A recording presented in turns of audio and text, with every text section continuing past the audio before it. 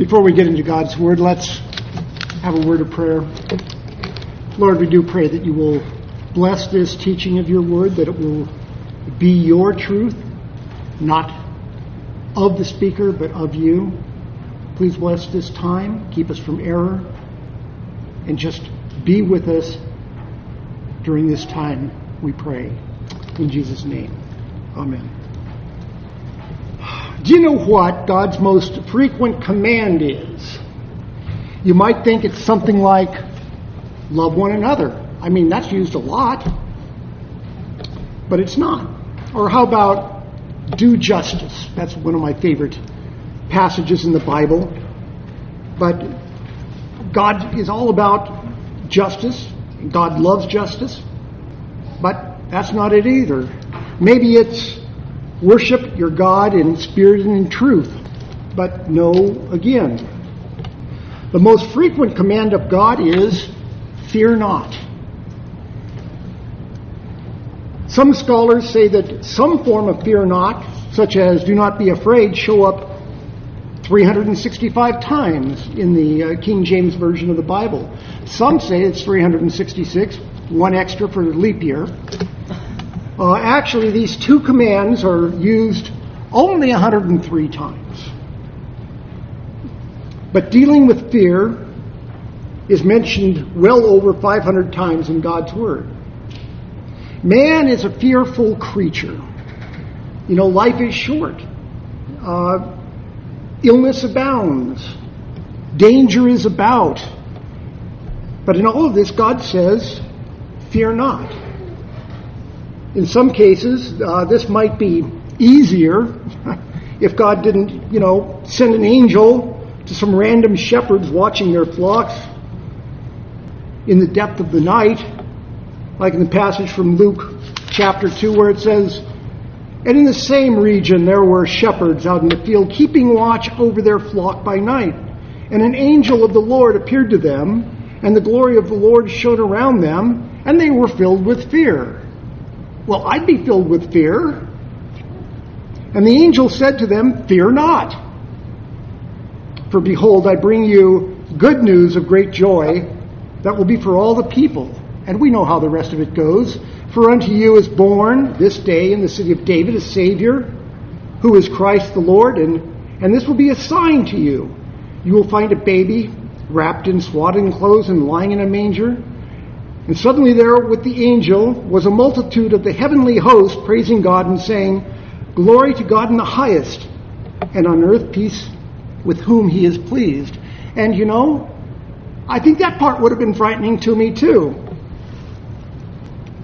I think it would just about have scared me to death. The proclamation to fear not, notwithstanding.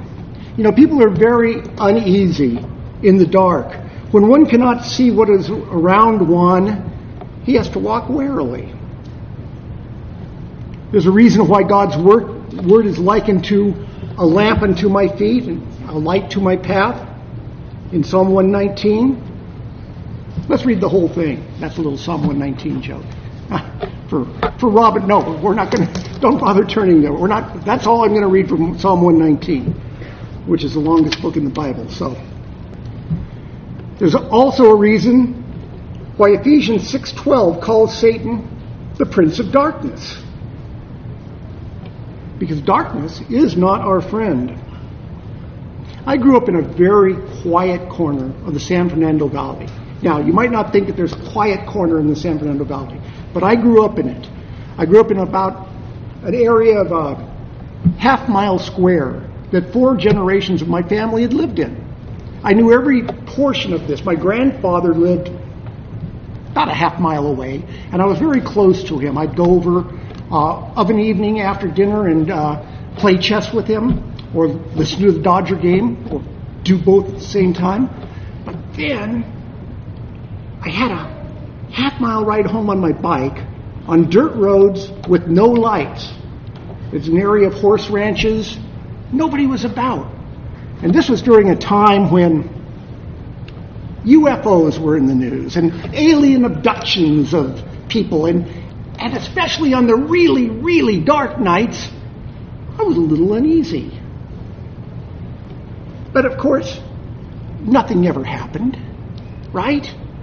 Nothing ever happened, until the time it did. So I'm riding home from my grandfather's. There's not a light anywhere.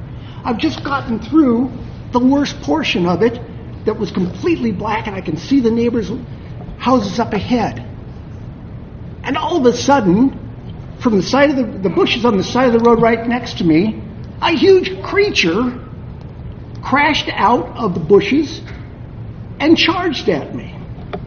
Now, experts will tell you that a boy on a Schwinn bicycle can't outrun a buffalo, but I'm still here. There's more to that story, but I might need it for another sermon. I don't recall ever being afraid in the dark again. I mean, what else could happen? What could be worse, right? But a common theme in the Bible is man being afraid and God offering to be man's strength, and then man being afraid again. I was interested in our Old Testament reading today. I didn't use it, but I used two on either side of it. In Genesis, we see God calling Abram. Terah took Abram and his son, and Lot, the son of Haran, his grandson, and Sarai, his daughter-in-law, his son Abram's wife, and they went forth together from Ur of the Chaldeans to go into the land of Canaan. But when they came to Haran, they settled there. The days of Terah were 203 years, and Terah died in Haran.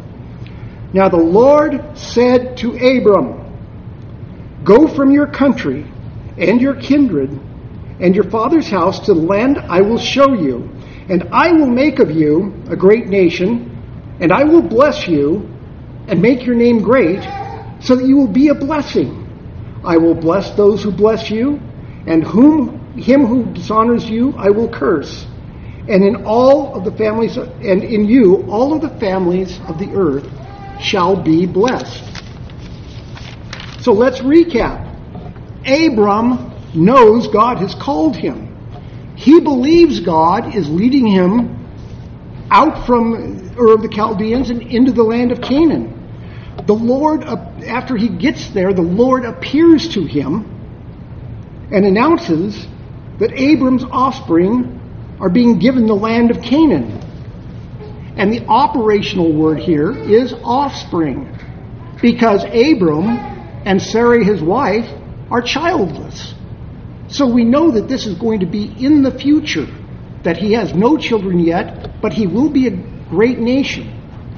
But then comes a famine, and he goes down to Egypt. And what does it say there? It says, "Now, there was a famine in the land, so Abram went down to Egypt to sojourn there, for the famine was severe in the land. When he was about to enter Egypt, he said to Sarai, his wife, 'I know that you are a woman beautiful in appearance, and when the Egyptians see you, they will say, "This is his wife." Then they will kill me, but they will let you live. Say you're my sister, that it may go well with me because of you, and that my life may be spared for your sake." Boy, that was brave of him. When Abram entered Egypt, the Egyptians saw that the woman was very beautiful, and when the princes of Pharaoh saw her, they praised her to Pharaoh, and the woman was taken into Pharaoh's house. And for her sake he dealt well with Abram. And he had sheep, oxen, male donkeys, male servants, female donkeys, and camels. But the Lord afflicted Pharaoh and his house with great plagues because of Sarai, Abram's wife. So Pharaoh called Abram and said, "What is this that you have done to me? Why did you not tell me that she was your wife? Why did you not say, 'She is my sister,' so that I took her for my wife? Now then, here is your wife. Take her and go." Pretty abrupt there. Now, Abram has been promised by God that he will be a great nation, and that Abram would be a blessing. But as soon as he gets to Egypt, he is afraid. What about God's promises? I mean, God appeared to him, and yet he's afraid. Now, his grandson Jacob, and this is the part that interests me because I didn't use Isaac, who did basically the same thing in the Old Testament reading, but his grandson Jacob did not fall far from the tree. In Genesis 28, 10 through 17, it says, Jacob left Beersheba and went towards Haran, and he came to a certain place and stayed there that night because the sun had set. Taking one of the stones of the place, he put it under his head and lay down in that place to sleep. And he dreamed, and behold, there was a ladder set up on the earth, and at the top of it reached to heaven.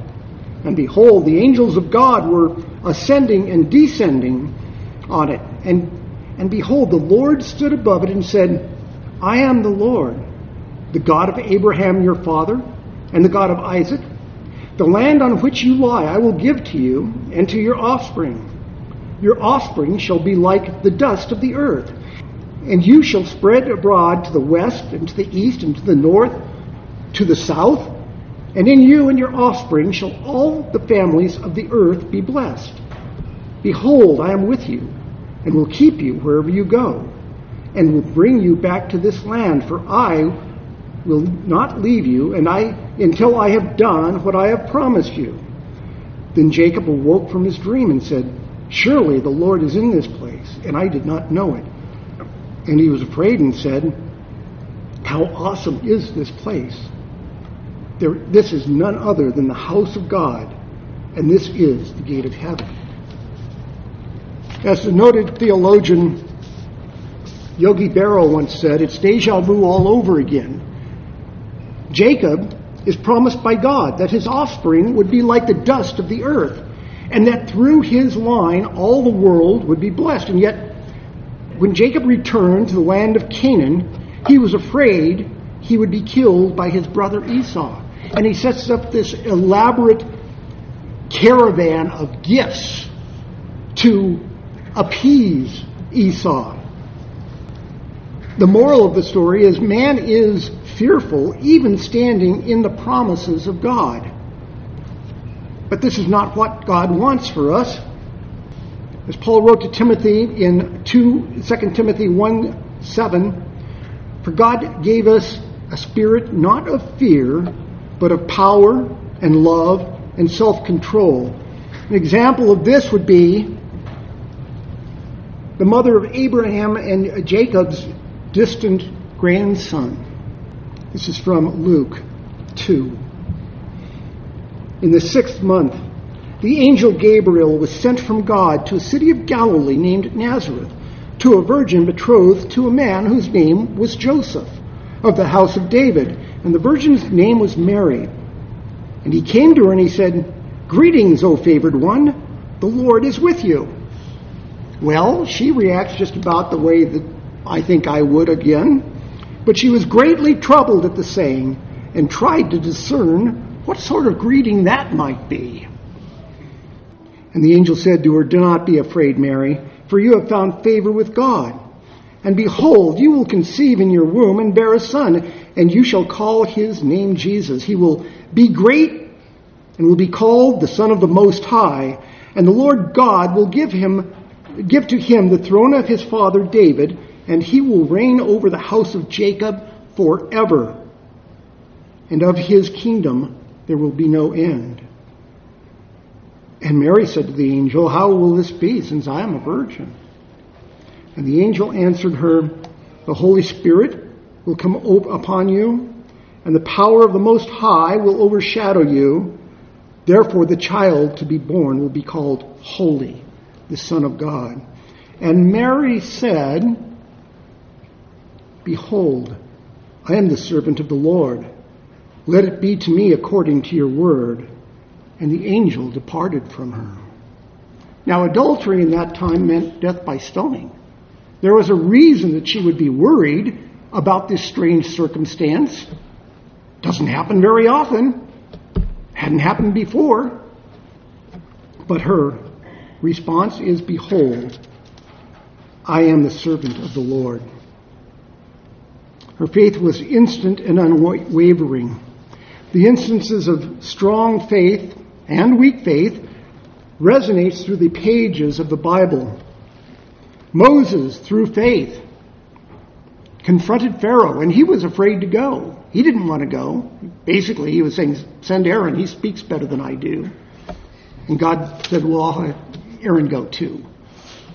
But Moses didn't want to go to Pharaoh. Then, through faith, he led his people out of Egypt.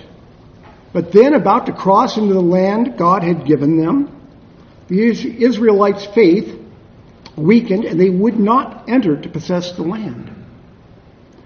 God then denied them entry until that generation had passed away. Then there's Gideon, who God chose to free the Israelites from the Midianites. And I was reading about this where he asked God, if you really want me to do this, here's this fleece, bring a dew upon it, have all the ground dry but the fleece wet. And so God does it. Gideon says, He says, let's do this again. This time, make the fleece dry and the ground wet. So God did that. And so Gideon then goes and he assembled an army of, I love this story, of 22,000 people. And God says, nah, that's too many men. You'll think you won the battle by yourself. So God gives him a series of tests. Gets it down to 10,000, gets it down to 5,000, gets it down to 1,000, gets it down to 300, and God says, now we're talking. And Gideon takes his 300 men and defeats the Midianite army. There's Daniel, faithfully worshiping God all the way to the lion's den. There's Shadrach, Meshach, and Abednego, following God into the fiery furnace. There's David, as a youth, facing the giant Goliath, with no weapon but a sling and no armor. In the New Testament, the Apostle Paul talks of what he endured for his faith in God when he says, 5 times I received at the hands of Jews the 40 lashes less one. 40 lashes was considered a death sentence, and the Jews were not allowed to administer 40 lashes because of that case. So they very generously always reduced it to 39 lashes. So he says, 40 times I received at the hands of the Jews, 40 lashes less one. 3 times I was beaten with rods. Once I was stoned. 3 times I was shipwrecked. A night and a day I was adrift at sea. On frequent journeys, in danger from rivers, danger from robbers, danger from my own people, danger from Gentiles, danger in the city, danger in the wilderness, danger at sea, danger from false brothers, in toil and hardship, through many a sleepless night, in hunger and thirst, often without food, in cold and exposure. And apart from other things, there is the daily pressure on me of my anxiety for all the churches. Who is weak and I am not weak, and who is made to fall and I am not indignant? Paul fearlessly stood with the Lord helping him. And that brings us to today and the point of this message. And we are, I say it brings us to today. I sort of skipped 2,000 years there very conveniently, didn't I? Don't worry, I'm going back. We're in a time right now that people have given in to a spirit of fear. The pandemic that the Chinese Communist Party has unleashed upon the world has even some Christians hiding. We, in fact, have not seen some of our members at this church for nearly a year now. It's not as if the world has not experienced pandemics before. My mother-in-law was born at the end of the Spanish flu. She lost her mother as an infant to the Spanish flu. 99 years later, my mother-in-law is going through this pandemic. Talk about luck. The Spanish flu infected fully 1/3 of the world's population and killed upwards of 100 million people.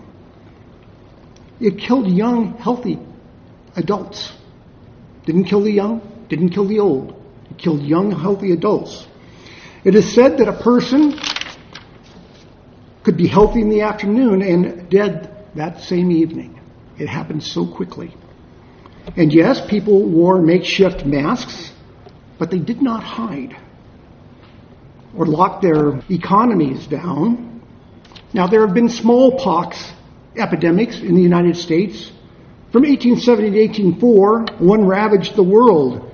Another in the late 1700s claimed the life of Jonathan Edwards. Still, people did not hide away. Cholera still ravages the world, and it has done so many times. And you all know the story of the Black Plague. It hit the world from 1338 to 1351. Up to 200 million died, and it was fatal 50% of the time to those who caught it.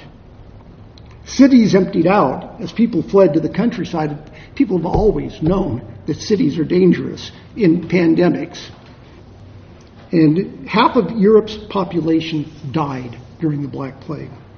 And in AD 165 to 180, I told you I'd pick up those other 2,000 years. We're just back there now. Was the Antonine Plague in the Roman Empire, and it was all over the empire. And again, cities emptied out as people fled to their country homes. The point of this is that in these times of illness, God's people still worshipped, still ministered, still took care of one another. This is not the time for the church to be fearful, cautious, and anxious.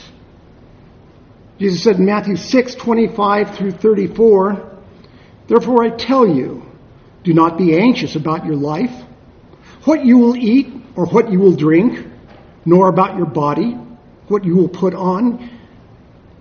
Is not life more than food, and the body more than clothing? Look at the birds of the air. They neither sow nor reap, nor gather into barns, and yet your heavenly Father feeds them. Are you not of more value than they? And which of you, by being anxious, can add a single hour to his span of life? And why are you anxious about clothing? Consider the lilies of the field, how they grow. They neither toil nor spin, yet I tell you, even Solomon in all his glory was not arrayed like one of these. But if God so clothes the grass of the field, which today is alive and tomorrow is thrown into the oven, will he not much more clothe you, O men of little faith? Therefore do not be anxious, saying, what shall we eat? Or what shall we drink? Or what shall we wear? For the Gentiles seek all these things, and your heavenly Father knows that you need them all. But seek first the kingdom of God and his righteousness, and all these things will be added to you. Therefore do not be anxious about tomorrow. For tomorrow will be anxious for itself. Sufficient for the day is its own trouble. You cannot add even an hour to your lifespan. God has given you a definite time to be alive. I wonder, how can a missionary, I bring missionaries up a lot. If I had become a Christian early in life, I probably would have had to be a missionary. And I'm the type of person who, if I was a missionary, there was an old song that says, please don't send me to Africa. That's me. I don't want to go to Africa. I don't want to go to India. I don't want to go to China. I don't want to go to Southeast Asia. I don't want to go to the Middle East. Maybe Canada. Scandinavia. Okay. But if a missionary was worried about their life, if they really were worried about their life, they couldn't do it. They had to stand fearlessly with God. Eric Liddell, and everybody knows who he is, I'm sure. The movie Chariots of Fire was done about his life. He was a world-class athlete. He was an Olympic sprinter. He famously refused to race on the Sabbath. He was the son of missionaries to China, and they had sent him back to Scotland to be schooled. Well, after the Olympics, and that's not the point of my story, Liddell went back to the country of his birth, China, to be a missionary. This was in the mid-1930s, and I don't know if you know what was going on in China in the mid-1930s, but the Nanking Massacre might come to mind. China was a dangerous place. Japan had invaded, and they were rounding people up. And Eric Liddell took his wife, who was also a Chinese missionary, they met in China, and his 3 young daughters, and they went to a camp in China where his brother was a doctor. His brother was ill. Eric Liddell went to replace his brother. His brother had to go back and recover from his illness. And it got so bad that eventually the British authorities said that it was time for people to get out of China. And Eric Liddell sent his wife and his children she was from Canada, he was from Scotland, so they went back to live with her mother and father in Canada, while Eric Liddell stayed in China. And he never saw his family again. He died in captivity. He didn't die from maltreatment, though, as many did who were in Japanese camps. The last letter he wrote his wife was on the day he died, and he told her that he thought he had had a mental breakdown. Well, it wasn't a mental breakdown. He had a brain tumor that was affecting him, and he died of it. See, Eric Liddell did not die because he was in an internment camp. He did not die because of an untreated brain tumor. He died because it was God's will and for God's glory. The Christian should know that you won't die accidentally. You may die in an accident, but it wasn't by accident. Matthew 10:29-32 says, "Are not 2 sparrows sold for a penny?" These are Jesus' words again. "And not one of them will fall to the ground apart from your Father. But even the hairs of your head are all numbered. Fear not, therefore, you are of more value than many sparrows. So everyone who acknowledges me before men, I also will acknowledge before my Father who is in heaven. But whoever denies me before men, I will also deny before my Father who is in heaven." God knows who you are. He knows every hair on your head. You cannot die before your time. You are invincible. You are immortal until God calls you home. There is nothing too scary to face. And even then, I contend you will not die. Others might think you're dead. I read this passage in my sermon last week, and I'm reading it again today, but with a different emphasis. John 11:17-26. Now, when Jesus came, he found that Lazarus had already been in the tomb 4 days. Bethany was near Jerusalem, about 2 miles off, and many of the Jews had come to Martha and Mary to console them concerning their brother. So when Martha heard that Jesus was coming, she went and met him. But Mary remained seated in the house. Martha said to Jesus, "Lord, if you had been here, my brother would not have died. But even now, I know that whatever you ask from God, God will give you." Jesus said to her, "Your brother will rise again." Martha said to him, "I know that he will rise again in the resurrection on the last day." Jesus said to her, and now let's listen to this, "I am the resurrection and the life. Whoever believes in me, though he die, yet shall he live. And everyone who lives and believes in me shall never die." I take Jesus at his word. Everyone who lives and believes in him shall never die. You know, it's said that when a Christian, a very common saying, when a Christian closes his eye to this world, he opens them next in heaven, in paradise. I think it's probably more seamless than that. I'm pretty certain you're not going to know you died, that you're just going to be in the presence of the Lord. You're going to leave behind people who weep and who moan and who mourn, But that person who hears and believes in Jesus has eternal life. Jesus does not say you will have eternal life. He says in at least 3 different places, if you believe in me, you have eternal life.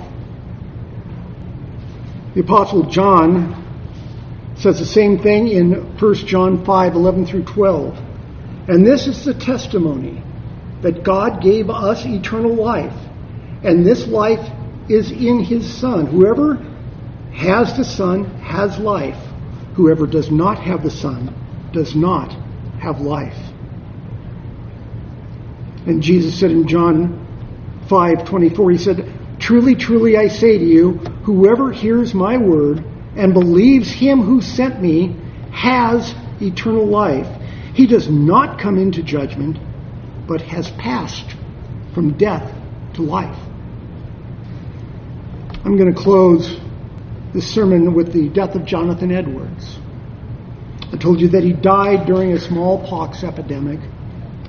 He decided to get a smallpox inoculation as an example for the people of Princeton, New Jersey, where he'd gone to head up Princeton and to preach. Inoculations back then were with live virus. You got pricked and they put that virus in you. It often worked. And with Jonathan Edwards, at first it seemed that the vaccination had succeeded. But then he developed symptoms of the disease. As it became apparent he was going to die, his daughter Lucy was in his room, and he said to his daughter Lucy, remember, people were around writing down things that Jonathan Edwards said, even on his deathbed. He said, "Dear Lucy, it seems to me to be the will of God that I must shortly leave you. Therefore, give my kindest love to my dear wife." She had not yet moved to Princeton to be with Jonathan Edwards. "Therefore, give my kindest love to my dear wife. And I hope she will be supported under so great a trial and submit cheerfully to the will of God. And as to my children, you are now to be left fatherless, which I hope will be an inducement to seek a father who will never fail you." A little while later, he looked around the room and, probably with dimming eyes, said, "Now where is Jesus of Nazareth, my true and never failing friend?" He fell silent, and those in the room thought he was unconscious, when suddenly he spoke his last words: "Trust in God, and you need not fear." Let's close in prayer. Lord, we do not need to fear. We are in your hands. We cannot die until your appointed time. We should live fearlessly for you. We should live bravely. And we should trust your word that what you have said to us is the absolute truth. I pray this in Jesus' name. Amen.